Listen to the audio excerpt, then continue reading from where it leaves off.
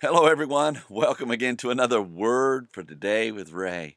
What a blessing it is to have you with me again today. I'm just so grateful for you, so grateful for your love for the Lord Jesus and His Word. And so, as we study this book of John again today, my prayer is that you are growing in your faith and trust in the Lord. And that's why we always love to go to Him in prayer and ask Him to be with us in this time of study, because He's our true teacher, the Holy Spirit is our true teacher in His Word. Pray with me, if you will. Heavenly Father, we are so grateful for your Word. We are so grateful for your Holy Spirit that is our true teacher in your Word. And so we open our eyes and our ears, our hearts and our minds to receive from you today. Ask that you would bless us with your Holy Spirit to guide us into all truth and empower us to live according to that truth by your Spirit as well. Lord, we're just so blessed to have your word, and we're so grateful for it. We don't want to take it for granted, and we want to say thank you, O Lord. And we do this in Jesus' name. Amen.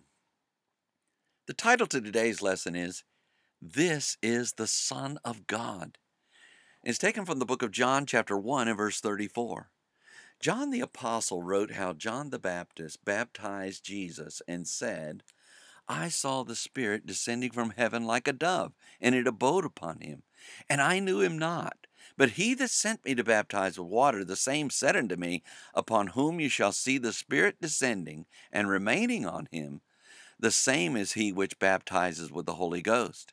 And in chapter 1 and verse 34 of his book, John shared how John the Baptist bore record that this is the Son of God, where we read, And I saw and bear record that this is the Son of God.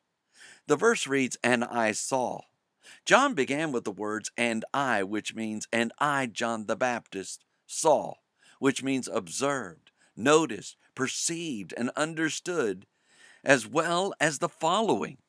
John shared how John the Baptist acknowledged his personal observance of the following.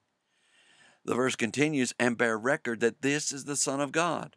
John added the words, And bear record, which means and conjure, implore, and utter honorable testimony that this is the Son of God, or that the one upon whom the Holy Spirit descended exists as the term used preeminently of Jesus Christ, as enjoying the supreme love of God, united to him in affectionate intimacy, privy to his saving counsels, and obedient to the Father's will in all his acts. John shared how John the Baptist gave witness that Jesus was and is the Son of the living God. When we meditate upon John's words in this verse, we learn how John the Baptist was a witness to Jesus being the Son of Almighty God. John the Baptist observed the sign of the Holy Spirit descending upon Jesus and remaining upon him, and he gave testimony that Jesus was the true Son of God. This was John the Baptist's mission. And as he gave testimony that Jesus was God's Son, the Christ and the Lamb of God who takes away the sin of the world, he fulfilled what God required of him.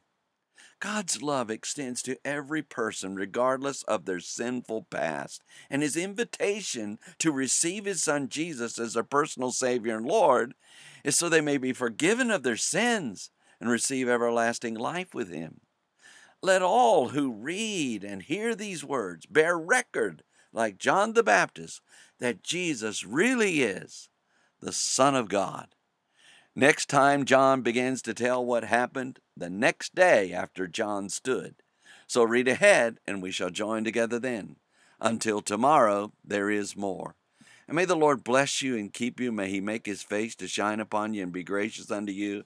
May the Lord lift up his countenance upon you and give you peace as you continue to study his word. In Jesus' name.